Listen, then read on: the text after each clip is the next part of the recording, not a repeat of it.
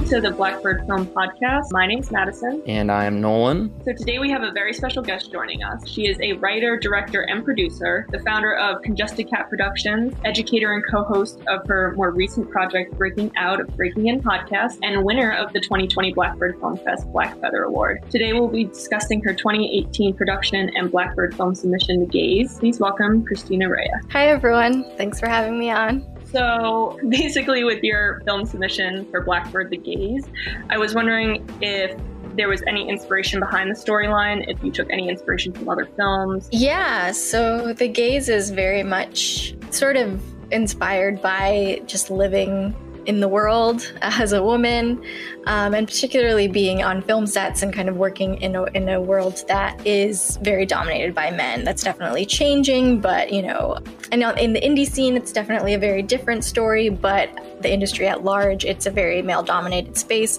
and it's just very rooted in just kind of, you know, like frustrations and also the current political climate and everything. I felt like it was a way to work out some of my own frustrations. That's really what my films are rooted in, is like, what am I trying to process right now? What am I trying to get out and communicate and really get out of my own head or my own feelings with? And it often ends up being a short film. So yeah, that was the original story, at least from an emotional space. And I'm a huge horror fan, so it was very meta in its approach. It has a lot of references to like Scream. That was a big one for me when I was a kid. And because it is like this extra layer of meta commentary, it felt very appropriate to make that kind of opening scene very Scream-like, both in the kind of lighting and the music used when you think about sort of the Drew Barrymore scene in the opening of Scream. And it's also just kind of like an ode to 90s campy anthologies. Like, I really loved Goosebumps and Tales from the Crypt and those kind of mini episodes of things where like the CGI or the visual effects weren't quite there yet, but it's like just sort of fun and campy. I tend to go in a very like playful direction even when I'm tackling, you know, something that's sort of traumatic or something that's maybe a darker subject. And all of that was really brought together in this 5 minutes of fun, I hope. No, yeah, it was awesome. Me and Nolan both watched it. Yeah, I thought it was great. Thank you. I also, a theme that I kind of picked it up myself or conjured it in my own mind, but I was wondering if like, and part of the idea was also to kind of allow women to be powerful and scary as well. Because for me, you know, I feel like most horror films I've seen are, you know, men are the ones that are like the ones imposing themselves and being intimidating or scary or, you know, whatever. They're usually like, not that your main character was a villain necessarily, but that, you know, she was the one imposing the intimidating, scary stuff on another character in the film. So is that kind of a part of the thought process? Yeah, I really definitely like to subvert expectations, and women in the genre in particular are often put into boxes, right? And often it is like you're only allowed to be a victim, and then within that you're allowed to be sort of the final girl or like the slutty friend, and it's always through the male gaze. It's always in relation to the men of the stories, even when it is a female protagonist. And so I definitely wanted to subvert your expectations watching a horror movie in general, but also kind of like make you think about how villains are made, because in my mind, this sort of coven of women, they're not the villains of the story, and they could not exist the way that they do if not for the objectification of men and just the constant victimization that they're forced into. But I do love like playing with that gray area there, because that's real life, right? And yeah, just seeing women like have, I don't know if vengeance is the right word, because again, it's like all a woman has to do is walk down the street and someone will come up to her, but they're not like capturing men, right? And so there's just an interesting layer to that. But I really want, for me, the ending to feel like satisfying in a way, but also again bring up like interesting questions about morality and why what makes a villain, what makes a monster a monster. Another thing I noticed too, and it kind of goes how you alluded to, there's a catcalling moment in the film. This is kind of a little bit diverting from this idea of, having women be like the, aggressor, or at least, having the power of being in control of the situation, or however you want to phrase that. But, I wanted to ask you about how you managed to get, I feel like you had so many minor roles or like, one-line people, or such a kind of wide array of a cast for such a short film. Because I'm always interested in that, because Madison and I actually were both filmmakers, and when we were in school, we dabbled a little bit in filmmaking, and that was always the hardest part, was getting people, first of all, that were willing and able to do, any role, the lead role, let alone, just a short little role. Yeah, so I've made a lot of films, quite a few shorts before this one, so it was a lot of like tapping of friends, actors who normally wouldn't say yes to such a small role, but wanted to do it just because they like working with me, and they knew that it would get a certain amount of like festival recognition, just because I have been at certain festivals a few times, so I know generally they're probably going to like my kind of work. But it also was doubling up on the crew. So in the kind of shot where we reveal that the opening is a movie and I'm the director in it, a lot of that crew is the actual crew. So I was just like, will you be on screen? And the guy who plays the masked killer in that opening is our sound person. He was actually the guy doing sound, but he loves like playing and he loves acting, but he's not really an actor, so he kind of liked doing that. And then he also is one of the cat callers, so it was a lot of doubling up on people where it was possible to do so. And yeah, another one of the cat callers is a crew member. He's my AD, Matt, and really just the one who has a line at the beginning is like an actor, and he's one that I asked to do it just because he's supportive and had actually been wanting to work with me, and I didn't really have anything for him, but this was just something, and I was like, do you want to do it? And he was really into it. So I do think that like when it comes to finding actors, it always goes back to relationships, even when it comes to crew as well. Like a lot of people, if you can grow together, they will maybe do something that they're like above, for lack of a better word, for you, right, as a favor. And I find that I do that too for friends that I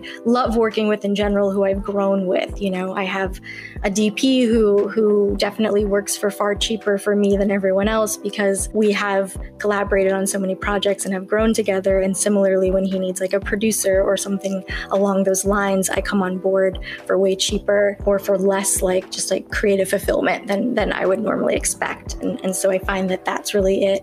And so my advice really is just to like treat every connection, when you vibe well with someone, just make sure you maintain that. And like even as simple as just kind of responding to their social media posts every once in a while, you never know who's gonna show up for you because you need a favor. Sure. Yeah, that makes a lot of sense. Because, like you said, there was a lot of like little roles, and that's interesting that it makes sense to have someone do more than one small role, but I feel like that makes a difference between a lot of, newer filmmakers. You can tell the difference if it's higher quality or not with like, the little subtle things like that. And I thought that was, kind of neat, because it's a 5-minute film, but you filled it out. It felt very full, even with, the talent and stuff. Thank you. A lot of that was in the prep time, just sort of putting in the work to get commitments from people and using space really well. Now, I know you said that horror films is like one of your favorite genres. I was curious if there were any more inspirational films that helped you growing up on your journey to become a filmmaker. Yeah, so I think TV more than film in a way, because I was just like in front of the TV constantly. And so, like I said, a lot of anthology type series. I do really love short films because I just love the kind of like setup and payoff of a short. And so The Twilight Zone was pretty huge for me. I would watch that marathon on the 4th of July and on New Year's Eve with my mom constantly growing up every year. And I really loved sort of horror comedy type TV, like Buffy the Vampire Slayer is one of my favorite shows of all time. And that was an early influence for me, especially as a writer, which isn't quite as relevant to this short. There isn't that much dialogue in it, but usually in my writing, that kind of like quippiness is very prevalent. But as far as movies go, I really did love anything that was kind of like an early 80s, 90s, either slasher or kind of haunting movie. So the genre in particular is always going to be things I reference. I really love John Carpenter. I'm a big fan of his work and his use of music and his use of space in general. And I also, this is kind of like a totally different realm, but I also really loved sitcoms. And I think that comedy and horror tend to go hand in hand because they're all about beats, right? They're all about like hitting the beats. And that I think influenced the way that I write and the things that I make, even when not comedy as well, just because I'm very like beat oriented and all about kind of pacing and like building of tension, whether it's, you know, to scare you or to make you laugh. It's kind of the same realm for me. I noticed that with the gays, because honestly, that first scene did kind of get me with that, with the guy in the mask and the whole thing. And then I was like, oh, wait, there's going to be another scary part now. Great. Cool. But yeah, so you said, obviously, the film plays into, you know, women's struggles in just life in general in the film industry. Being a woman in the film industry, what challenges have you kind of faced? And have you noticed that it kind of is, it takes a lot for women to be almost taken more seriously in these fields? Yeah, I think it's hard because men are the decision makers still very much by and large. And so there's definitely the underestimating of my, you know, abilities, my intelligence. I look younger than I am, so that plays into it too. Like I'm just sort of a little girl in the room. And then there's also like not knowing when there are kind of insidious intentions and when someone's just being friendly, which I don't think men have to deal with. You know, someone like asks you to grab coffee with them, and when it's a man asking another man, generally speaking, you're probably fine to say yes and not feel like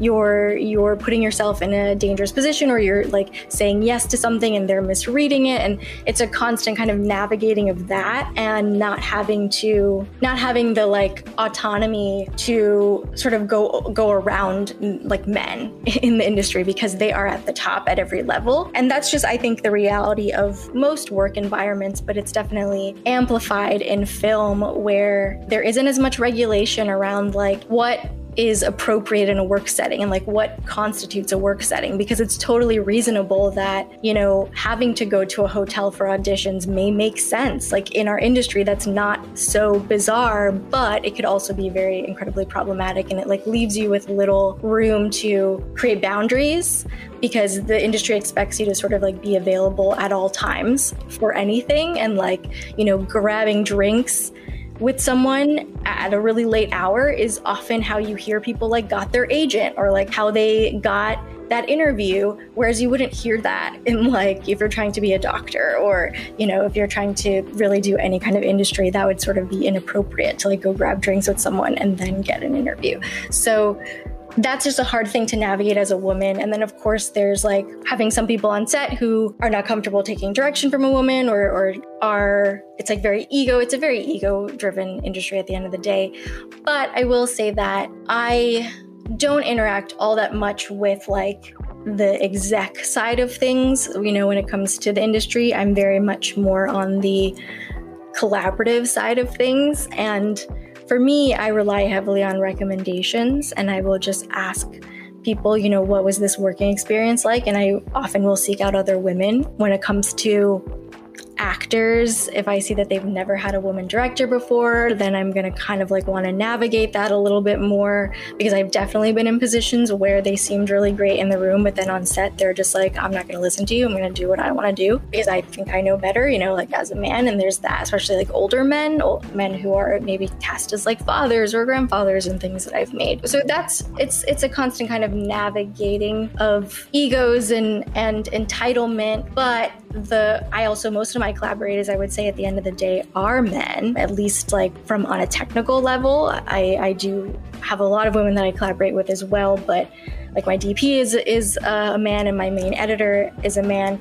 And so for me, it's like making sure that I really find the real allies and giving them space to bring other men in who are also on their level. And that's how I've built bigger sets. Like this was a pretty small film, very small crew, but my feature, for instance, was I made a feature a couple years ago, and that was a much larger team. And so it was a lot of like who does my DP want to bring in and who do these people want to bring in, and making sure that they all are just like on the level, right? And that everyone on set will be treated equally and respected equally. It's funny when you talked about like the subtleties and navigating that as a woman in the film industry, like you said, going out to drinks after work and stuff like that, because that one scene in your movie, The Gaze, where the guy's talking to her at the elevator, it was one of those moments where I was like, is this going to be the part where, you know, she kind of runs into trouble? Because it was just that almost uncomfortable tension where I was like, because I've experienced it myself in real life, right. You know, being a woman, having to, you know, decipher whether a man's intentions are genuine or not. Right. And like, I really didn't want to answer that question for you about the crew member at the elevator, because I think, yeah, it is just every day. There's always going to be one encounter where it's like, maybe this person is being totally genuine and friendly, but with the kind of level of violence against women and the world in which we have to live in, it's like I can't live life by just giving everyone the benefit of the doubt. It's constantly having to really be strategic in how I navigate interactions like that. And that's for me is a constant thing, you know, and I hope to one day get to a point where people, you know, it's like everyone's an individual and I'm just sort of reading this situation without gender playing a role, but we're totally not there yet. And yeah, and that was like, it's interesting to see how people read that scene, because men sometimes on the festival circuit would say like, he was just being nice. Like, why was he in this movie? Like, what are you trying to say? And it's like other people and women in particular, like, he's so creepy. Yeah. Yeah, well, I think that's a good point too, because that is something that, you know, I mean, it's important to network. And like you said, mentioning before how, you know, if a man asks another man like, oh, let's go get a cup of coffee, like that's, you know, a personable, you know, interaction you could have where it's either networking or even just building a friendship to, you know, work with someone. So I think that's really important to acknowledge. And also, you know, you kind of talked about how you have that, you know, your team kind of that you work with. I'd imagine you work with them on a lot of projects. How long does it take to kind of create a team like that you trust and that, you know, you can build to where you can have them introduce more people to your team and stuff? Because, you know, I think that is obviously super important for anyone, but especially, you know, a woman filmmaker who is trying to develop a team she can trust and get a film done like you did. Yeah, you know, it's a lot of trial and error, I would say, and kind of keeping who works and replacing who doesn't. The people I work with now are kind of my core go-to people for every role, but it took quite a few years to get there. My editor I did meet in college, and my main producing collaborator, who's also a writer, and she's a woman, Kelsey Rauber. We met in college, but a lot of the people we work with now, especially like our DP and other people, came through recommendations. And so my DP, for instance, was the first assistant camera on my first feature, and he was brought in through someone else on the team, but he became the one that I liked the most. We bonded, even though he wasn't even my DP on that project. He and I just were speaking the same language. He was very good at listening to what I wanted or expected, and then he would kind of bring his own creativity to it without undermining my own expectations or my own desires as a director. And so for my next project, not that there was anything wrong with my DP on that feature, but he and I just didn't have the kind of chemistry I think a DP and a director needs to have. So for my next project, I just asked the first AC if he wanted to be the DP, because he had that was his end goal, but he hadn't done it quite as much. And this was an opportunity for him to step into that role. And now we've made 7 projects together. And he becomes the person I always check on camera crew for. I'm like, who do you like for this? Who makes sense for this project? Especially when we're talking this is a project where there's going to be a lot of focus pulling. Who do you want for that role? Or this is a project that's going to be high key, natural light, or low key, really dark shadows. And who are the gaffers that makes sense there, both from an energy perspective, who they vibe with, but also who can handle that from a technical level.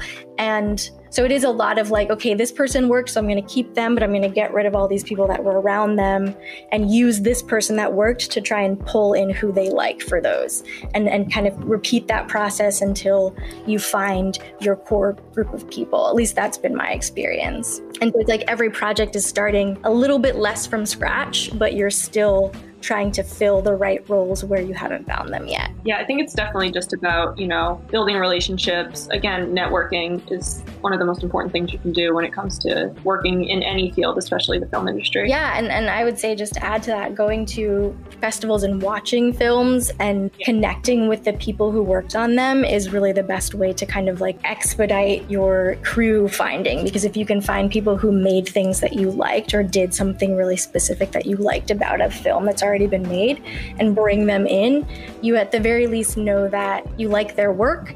And if you chatted with them at that festival, you know that you probably liked them to some degree as a person, right? So definitely.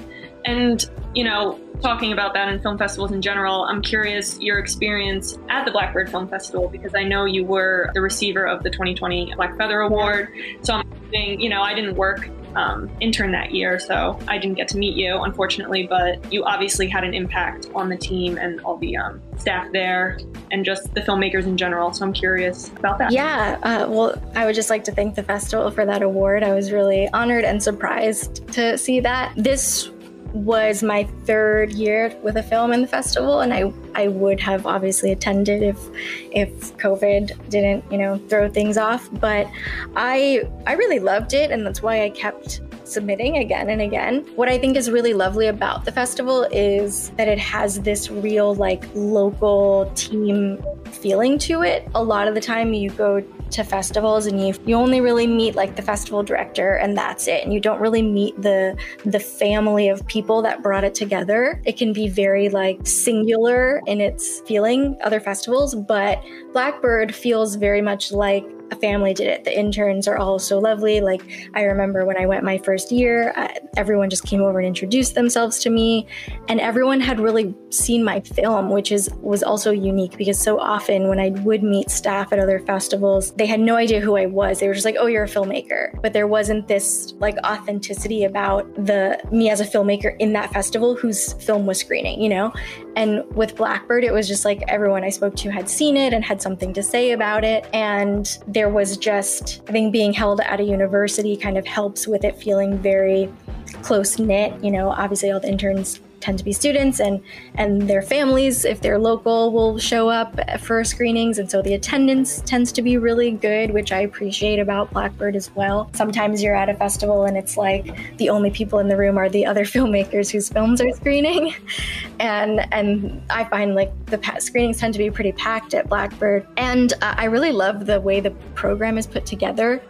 This year I watched almost all of the films because it was virtual, so I had the time to watch them all. And I love the kind of thematic programming. There's just such a care to the way the films are curated and the way they flow from one into the next.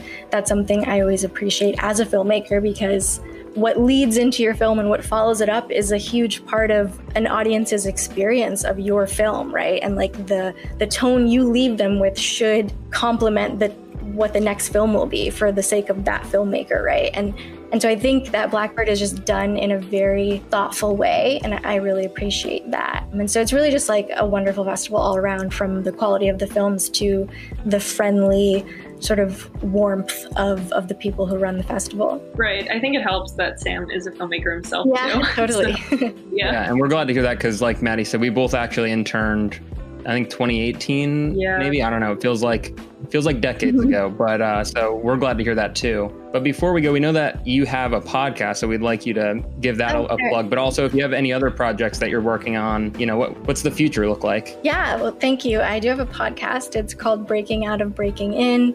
It's pretty new. We launched in October, but it's with Brie Castellini, who's another filmmaker. She and I have a background in education and largely about audience building and career oriented education, not so much about craft, but more about how do you find the people who want to watch what you want to make, and how do you engage them and keep them as sort of amplifiers of your career. And so we decided to put this podcast together to kind of reframe the way people think about a filmmaking career and to kind of challenge industry standards.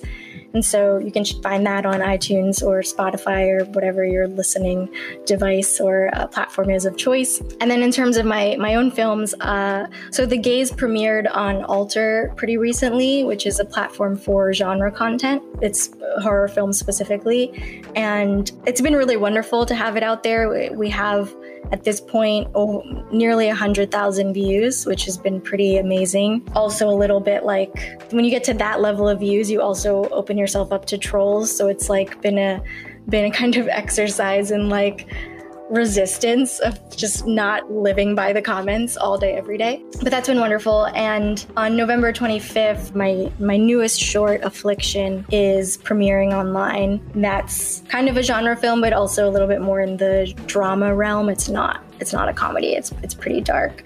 And that is also about 5 minutes. So I'd love it if people checked it out. You can find it on my website, ChristinaRea.com, or on ConjustedCat.com, which is my production company site. And I actually have a new short that I shot at the very end of 2019.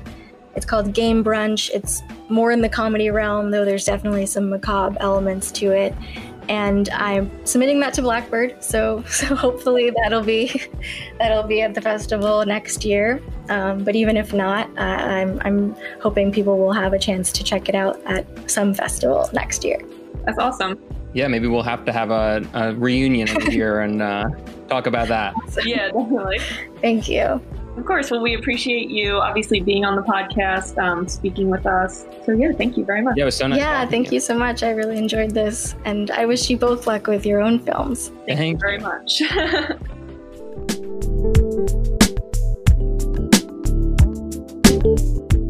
Christina. That was Christina. How great was she? That was awesome. Such a great interview.